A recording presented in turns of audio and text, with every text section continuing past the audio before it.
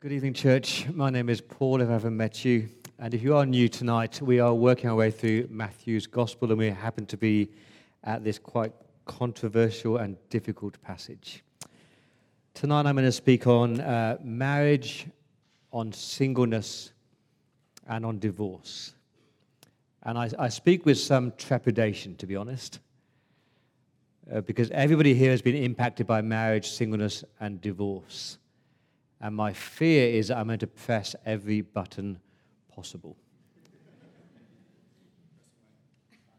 Some of us here are single, and some of us here tonight are struggling with being single. We're struggling with loneliness, with the hurt of a broken relationship, or just this longing, this desire to be married. And so when I talk about singleness, that is hard to hear.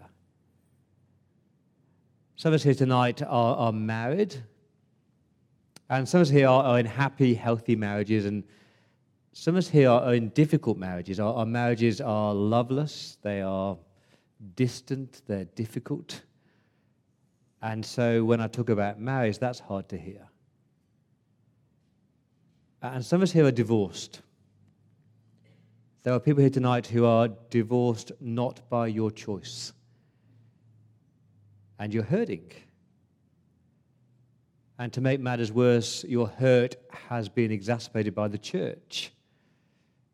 The way you've been treated by the church as a divorced person has been despicable. I know of a man at this church who was a leader in another church. And when his wife walked out on him at the other church, he said he felt like he contracted a disease because people in that church, they kind of cut him off and they kept him at a distance and they were aloof. He stopped being invited to events and he was asked not to lead, and that is terrible. Some of us here are divorced and you feel guilty. Every time you walk into a church, you're racked with guilt and with shame. Some of us here are angry about divorce because your parents divorced and the impact that had on you, it scarred you. You're angry at friends who got divorced. You're angry at friends who didn't support you in your divorce.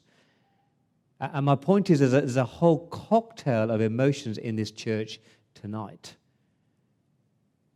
And so on this topic, I don't want to speak lightly or glibly. You know, churches write papers and policies on marriage, on divorce, and on remarriage, and it's right and important that we think carefully on these topics. But please remember, behind every paper is a person. A real person with a real story. And it's often a story of hurt, brokenness, and betrayal. So please forgive me if anything I say tonight is spoken in a wrong tone or it triggers you in any way. I feel like I need to apologize for the way that Christians have talked about divorce and they've made people feel guilty and condemned and judged and shamed.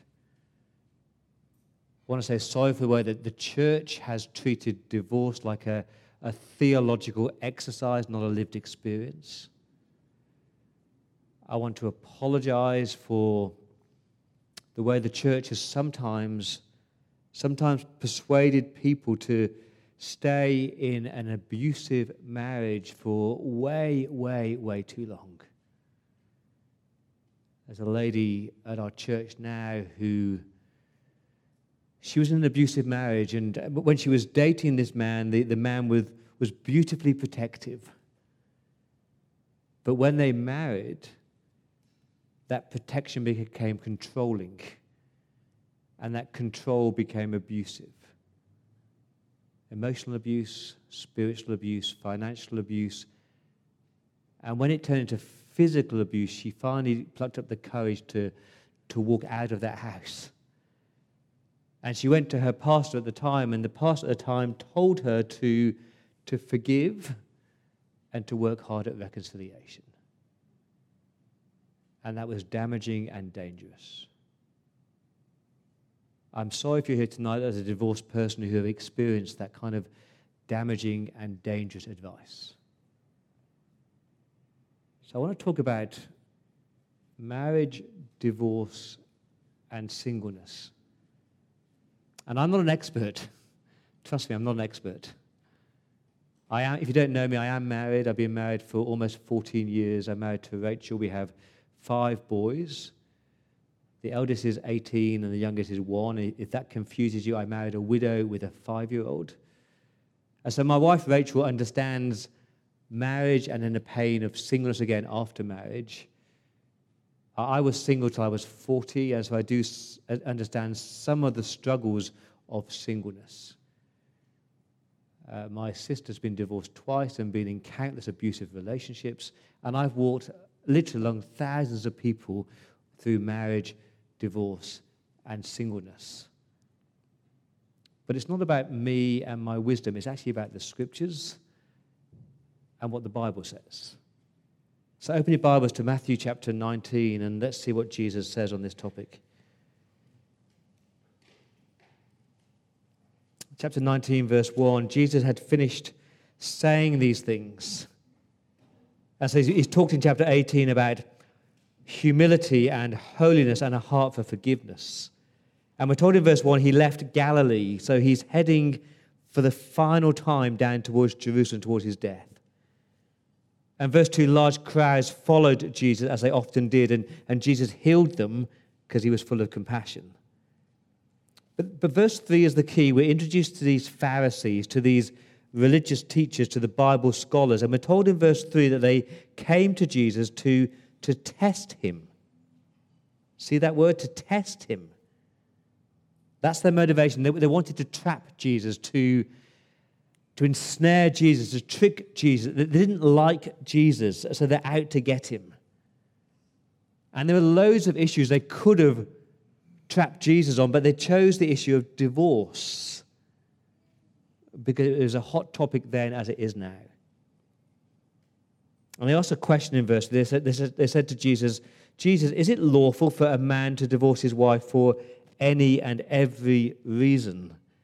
Jesus, is it right that we can just get divorce easily?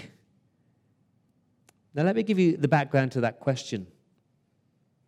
At the time of Jesus, there were 2 main schools of thought. There was the high bar conservative rabbis, led by Rabbi Shammai. And that conservative view was that divorce was only ever possible if there was a high level immoral sin. And then there was the second school of thought, which was the low bar liberal rabbis, led by Rabbi Hillel. And they said that divorce was possible for any and every reason. If you just didn't like her anymore, then just send her away. And they're the 2 schools of thought in Jesus' day, the conservative view and the liberal view, and nothing really has changed. And the Pharisees are very clever with that question. Because if Jesus sided with the conservatives, then they say, look, Jesus, you're opposing Moses. Let's treat Jesus like we treated John the Baptist, because he was beheaded because of his views on divorce. But if Jesus sided with the liberals, they'd say, oh, Jesus, you're licensing people to sin. And so they're trying to trap him. And they think they're very clever. But I love Jesus' answer in verse 4. He says, haven't you read?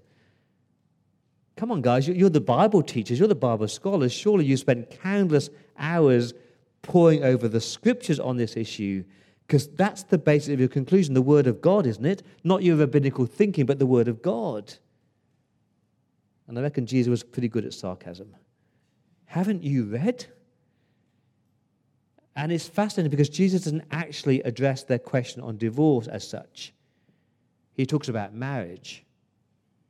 So if you've got a pen and a church Bible, just pick up your pen and cross out that stupid NIV heading called divorce. That is profoundly unhelpful. This is not about divorce. This is about marriage. And it touches on divorce and singleness. Let me start with a pastoral word on marriage, a pastoral word on marriage. Because I hope you know that marriage is in crisis today. There's a crisis in our culture over that word marriage. But more than that, more than the word marriage, there's a crisis in the way that we view marriage, because we are obsessed with what I call me-centered marriages.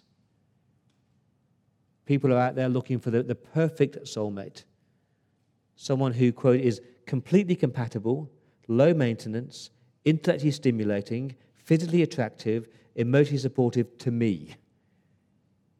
And marriage becomes all about my personal happiness and my personal fulfillment. And if I'm not happy and not fulfilled, then I'll just walk away. That's the crisis in marriage today. So I want to look at God's intention for marriage. Let me be clear here. I'm talking tonight about biblical marriage. I'm not talking about a civil, cultural, or governmental contract or construct. I'm looking about what the Bible says about marriage. I'm not going to go into open marriages and gay marriage and plural marriages. That's a whole new topic. But please remember that marriage predates any legal system, any church, any religion, or any politics. So how does God define marriage? Because he created it so he can define it. And Jesus says in verse 4, haven't you read that at the beginning, let's go back beyond the legal stuff, beyond the law of Moses, let's go back to creation.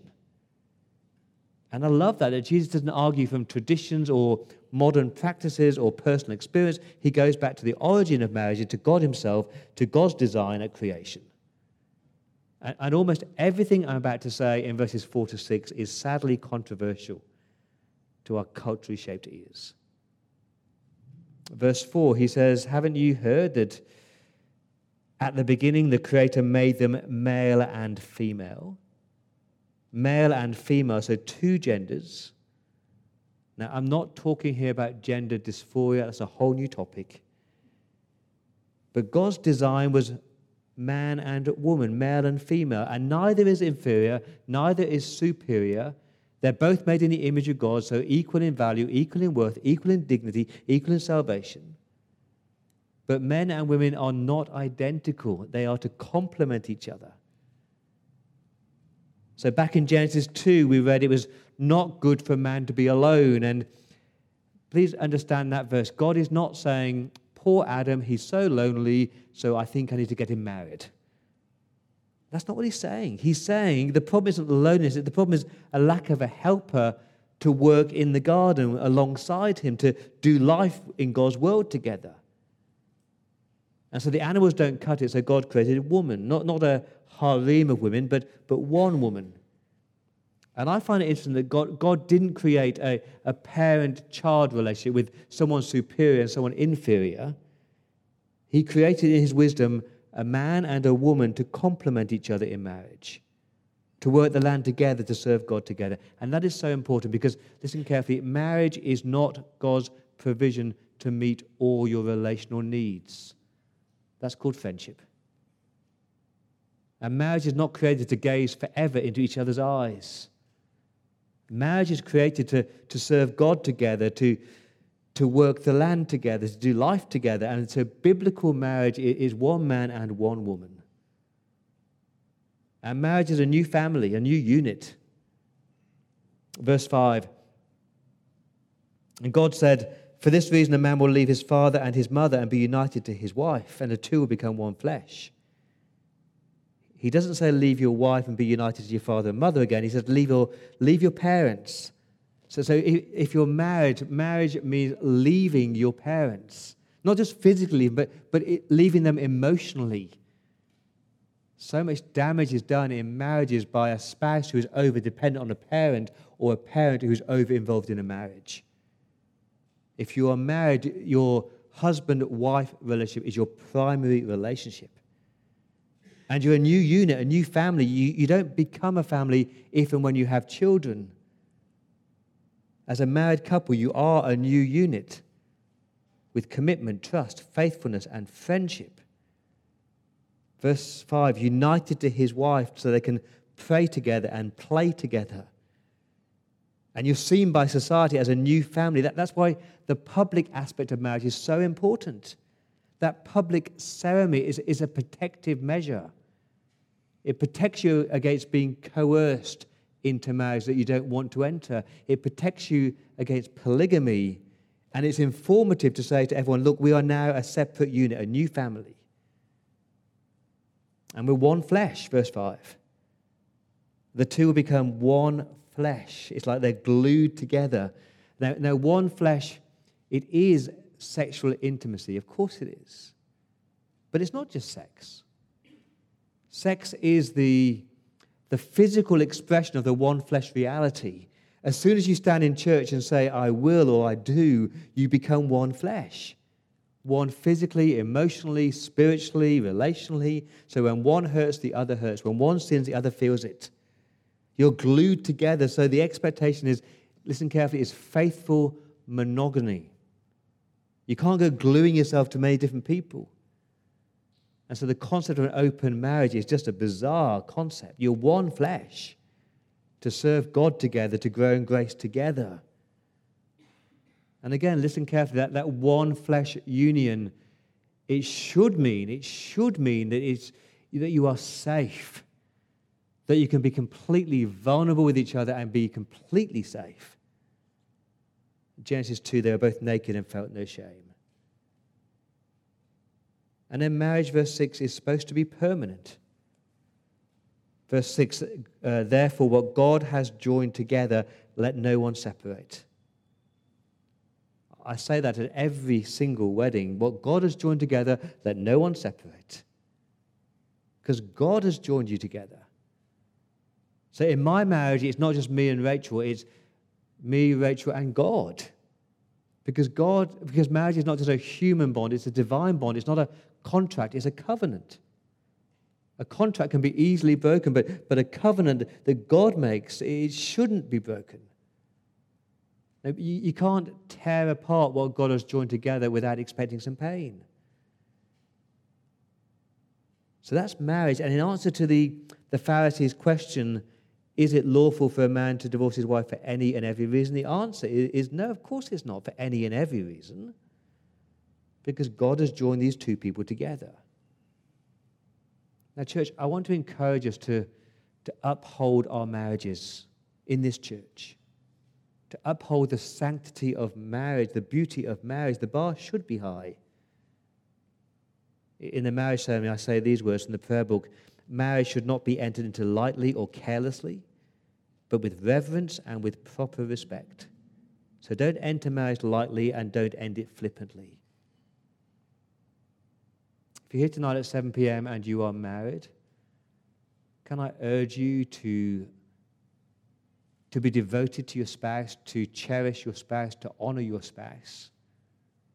If you're a husband here tonight, the Bible is very clear. As a husband, your role is to love your wife as Christ loved the church and laid his life down for her. Your role is to live such a sacrificial life for your wife, to put her needs above your needs, to love her selflessly. If you're a wife here tonight, your role is to respect your husband, not to undermine him or to belittle him.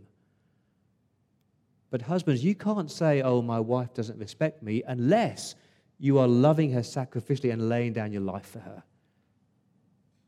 And if you're longing to be married, you're not just trying to find someone you find beautiful. You're looking for a life partner to do life and ministry in this world together, to be committed to each other for life. Can we pray for our marriages? 2024 is a year of spiritual renewal. It would be great if you were married to say, for 2024, can we work on our marriage, enrich our marriage? That's marriage. Let me talk about divorce. My goal here is to speak with care and with sensitivity and with kindness. We don't live in the Garden of Eden anymore, do we? Our world is broken. Our world is full of sin and shame and suffering, and we live in a world where we hurt each other and we harm each other, and there's pain, and part of that pain is divorce. You know that 50% of marriages fail. And I can guarantee there's nobody in this room tonight over the age of 20 who hasn't been impacted by divorce in some way. Parents, friends, siblings, children. So the Pharisees are not satisfied with Jesus' answer, and they push him to dig deeper. Verse 7, they say, Jesus, why then did Moses command a man give his wife a certificate of divorce and send her away? They're saying, Jesus, didn't Moses command divorce to happen? Now, is that right? Did Moses really command divorce? Of course he didn't. And the Pharisees do what religious people do very cleverly. They take a verse of Scripture and they misquote it. And they're actually referencing Deuteronomy 24, which was the passage that we had read tonight. But let me explain what Deuteronomy actually says. The law in Deuteronomy was actually given, listen very carefully, to seek the protection of women. That's why the law was given. Moses brought in these regulations, so if a man wanted to divorce his wife, he had to issue a certificate of divorce because terrible things were happening to wives. Terrible injustices were happening to wives at that time. Men were treating their wives like property. If they weren't happy with the wife, they would send her away. I mean, the word divorce means send her away. And interestingly, there's no opposite of to send him away. It was all one-sided at that time. And so the women were being divorced and being discarded for the most frivolous reasons. I'm no longer attracted to her, so send her away. She's beginning to annoy me, so send her away. I'm not happy anymore, so send her away. She's become naggy and saggy, so send her away. She's burnt the toast, so send her away. And we can laugh, but actually, it was devastating. Because as men sent their wives away, without a certificate of divorce, those wives were left destitute, impoverished, shamed, and called adulterers. So the whole point of the law in Deuteronomy is to protect women.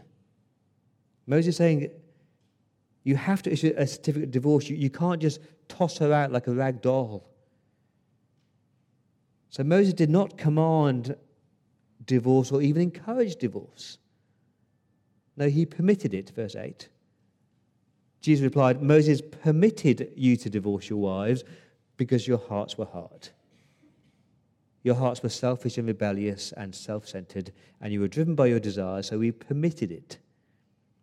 But, says Jesus, verse 8, it was not this way from the beginning. He says, God did not create divorce, human beings created divorce. Our failings, our brokenness, our depravity. It wasn't this way from the beginning. Before sin entered the world, there was no divorce. Because divorce is always the result of someone's sin.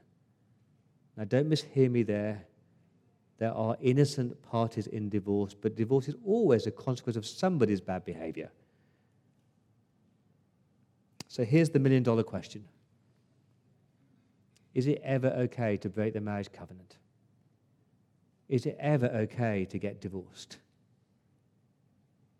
And Jesus does not talk about personal incompatibility or poor communication or different worldviews or falling out of love. But he does give an allowance in verse 9. He said, I tell you that anyone who divorces his wife except for sexual immorality and marries another woman commits adultery. So there's the exception. It's called sexual immorality, marital unfaithfulness. The word there is porneia. It's a broad word, but a sexual unfaithfulness word. And he's saying if one spouse has been sexually unfaithful, then that covenant has already been broken. That glue has been ripped apart. So there's grounds for divorce there. But listening very carefully, adultery means that divorce is permissible and possible, but not required, not commanded. I mean, God is a God of grace and forgiveness and reconciliation. And I've had the privilege of walking alongside many, many couples who have lived through this experience where there's been adultery and it's been really hard, but they have learned to forgive and to trust again, and there's been beautiful reconciliation. Having said that, reconciliation is sometimes not possible. Because it's not just a broken covenant, it's a broken trust. And sometimes there's no repentance, just sadness or remorse. So there's the allowance of adultery. But here's the big question. Is that the only grounds for divorce? And Christians disagree on it, but I personally would say, no, that's not the only grounds for divorce. Because Jesus is responding to a specific question about rabbinical law, and we can't just take this one passage. We've got the whole of the rest of Scriptures. There's an allowance of adultery in Matthew chapter 19, but if you turn to 1 Corinthians 7, there's an allowance for what's called abandonment. So 1 Corinthians 7, verse 15, if the unbeliever leaves, let it be so. The brother or sister is not bound in such circumstances. God has called us to live in peace. And so the Bible says that if you're a Christian and you're married to an unbeliever, and if the unbeliever wants to leave you, you're not bound, you're free. It's okay to divorce. So you've got the allowance of adultery, you've got the allowance of abandonment, and I would add the allowance of neglect. Because I do think that Exodus 21, verses 10 and 11 speaks into this. It allows for divorce on the grounds of neglect. If your spouse is neglecting to care for you and provide for your basic necessities of food and clothing and water, I mean, you vowed to love and to cherish, but you've broken that vow. You've neglected the basic necessities. And I would argue that abuse fits into this category. Because you're not safe. It's not that you're just not being provided for materially, but you're being harmed. You're being harmed physically and emotionally and sexually. And I do not believe that God wants you to remain in a harmful, unsafe relationship. Now, too often people in abusive marriages, all they hear from the church is, forgive, forgive, forgive, 70 times 7. Now, sometimes the best thing, the safest thing, is to remove yourself from that unsafe environment. Now, I'm not saying it will always lead to divorce. Sometimes you can have a long-term separation, and sometimes when you're separated, the abuser miraculously does change. But to be honest, from my experience, that doesn't often happen. If you're here tonight and you have divorced out of an abusive relationship, please don't be racked by guilt or shame. God does not want you to suffer abuse. Now, please don't mishear me. I'm not lowering the bar for marriage. Marriage is a beautiful thing. We should do everything possible to honor it. But I don't think abuse is honoring a marriage, do you? Let me have a tough word. If you're here tonight and you are the abuser, if you're here tonight and you're treating your spouse in a really, really godless, evil way, if you're abusing them emotionally, physically, sexually, financially, can I urge you to stop and to change? Can I urge you to pray for the Holy Spirit to change you? Because your behavior is wrong. You are not loving your spouse. And if you're a victim of abuse here tonight, you do not need to stay under the same roof of that person who is abusing you. It's okay to go. And if you're here today as anybody who's been divorced, as a divorcee, I think you need to hear these words from me, which is that you are welcome, that you are loved, that you are cherished and cared for and forgiven. Because divorce is not the unforgivable sin.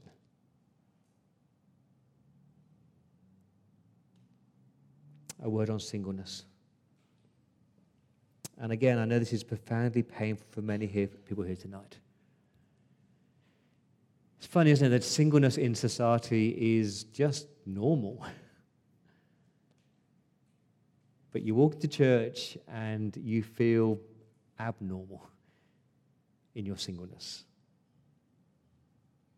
Let me speak personally. When I was single, I felt some of these tensions. When I was single, I felt the self-expectation. I expected to be married by 30 with kids. I felt the family pressures. And every time I spoke to my mum or my family members, like, oh, are you still single? Oh, you make a great husband someday.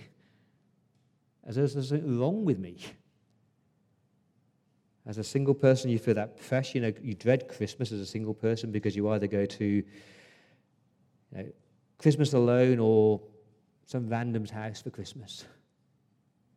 And holidays in your 30s as a single person is really, really difficult. But the biggest pressure I felt was church pressure, even as a pastor. It felt like as a church we celebrated every time someone started to date and every time someone got married. Like, whoa, amazing. As though marriage is the goal, as marriage is the end point that we're all aiming for. And you talked about that gift of singleness, like a jab at the dentist that no one really likes. But in my mid-30s, if I'm honest, this is the honest truth, in my mid-30s, I changed. I was content in singleness. I really was. When I started to date Rach, I had this dreadful line. I said, I have to consider giving up my singleness. But it was true, because I was truly content. I was very thankful to be single and all the opportunities it gave me for life and for deep friendships and for ministry. And I'd found my security in Christ. And I love verse 10.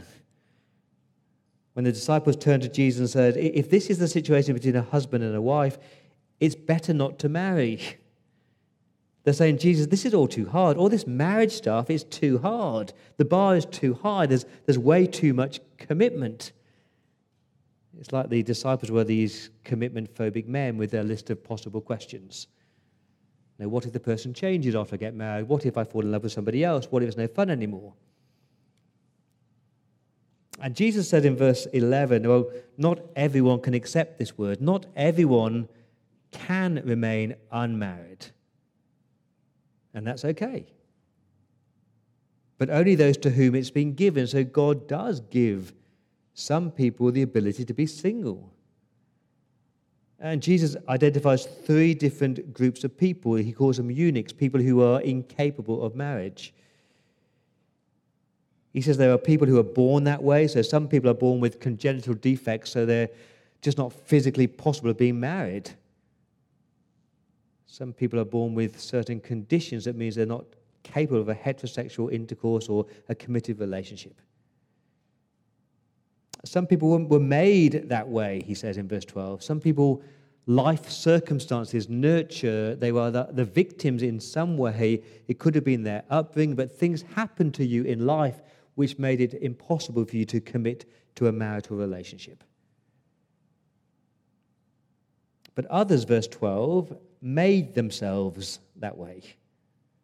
This is the one that we struggle with, verse 12. There are those who chose to live like eunuchs for the sake of the kingdom of heaven. There are people who actively choose to not get married for the sake of the kingdom of God, to devote more time to mission and to ministry. And I think of my friend Roseanne Jones, who is serving the Lord in Japan. She chose to be single. And Dick Lucas, he chose to be single. Or one of my heroes of the faith, John Stott, he chose to be single. Actually, he didn't quite choose it. John Stott says this, in spite of rumors to the contrary, I've never taken a solemn vow or heroic decision to remain single. On the contrary, during my 20s and 30s, like most people, I was expecting to marry one day. In fact, during this period, I twice began to develop a relationship with a lady who I thought might be God's choice of a life partner for me. But when the time came to make a decision, I can best explain it by saying that I lacked an assurance from God that God meant me to go forward. So I drew back. And when that happened twice, I began to believe that God meant for me to remain single. Looking back with the benefit of hindsight, I think I know why. I could never have travelled or written as extensively as I have done if I had the responsibilities of a wife and a family. And that is true. It's what Paul says in 1 Corinthians 7, that if you're married, you have additional responsibilities. You have a wife, you have some kids, you have a husband, you have some kids. And you can't be as devoted, single-minded to the Lord as you can if you're single. And I can testify to that.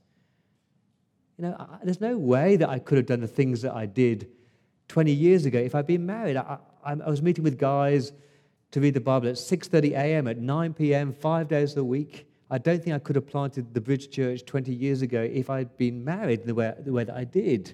Now, don't miss him. I love being married. I love Rachel. I love my kids. But it's different now. It's right that I care for my wife and my boys as well as care for the church. But I'm not able to do the things I could do as a single person. Friends, singleness is not a disease. It's not a virus. It's not something that you need to be cured from. Singleness is good. It's a beautiful thing. Jesus was single. Paul was single.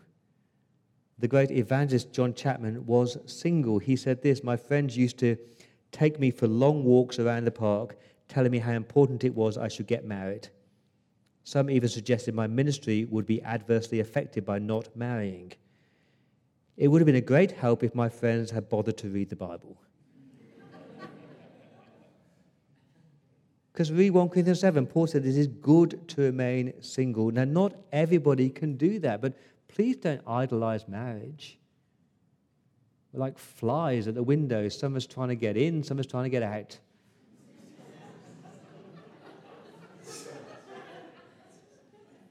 Don't idolize it. Marriage does bring pain and heartache and troubles and trials.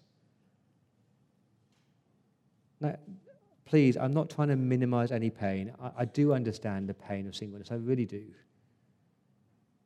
If you are single here tonight, can I encourage you to live your single life as best you can to the honor and glory of God? And if you're married here tonight, can I urge us not to pity the unmarried? Please don't always talk about when you are married as though that is always the goal of life. So whether we are married, whether we are single, whether we are divorced, my point is really simple. That Jesus knows exactly the position in life that you are in right now. And Jesus knows it, and Jesus is committed to you, and Jesus will never walk out on you like some human beings do or have done. And Jesus is always there, even when nobody else is there for you.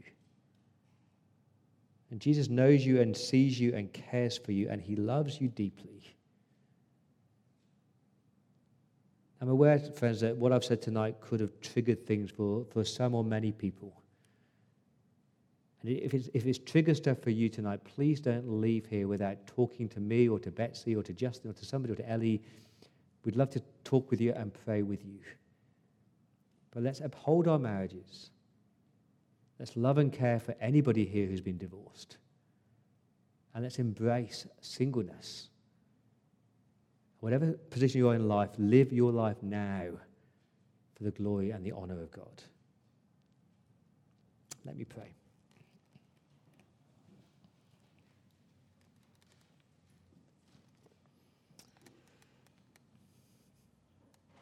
Father, thank you for your deep love for us. I want to pray now for anybody who is in relational pain. For anybody here tonight who is struggling with a broken relationship, a broken marriage, a difficult, distant marriage, or just a longing for marriage. And I invite you, Lord Jesus, to be present with these people in an intimate way, that they would know your comfort and your care. And I feel need to pray for anybody here tonight who is in an abusive relationship. Father, would you change the behavior? And would you, Lord, please give courage to people to step away? Thank you, Father, that you care for us deeply. So please minister to our souls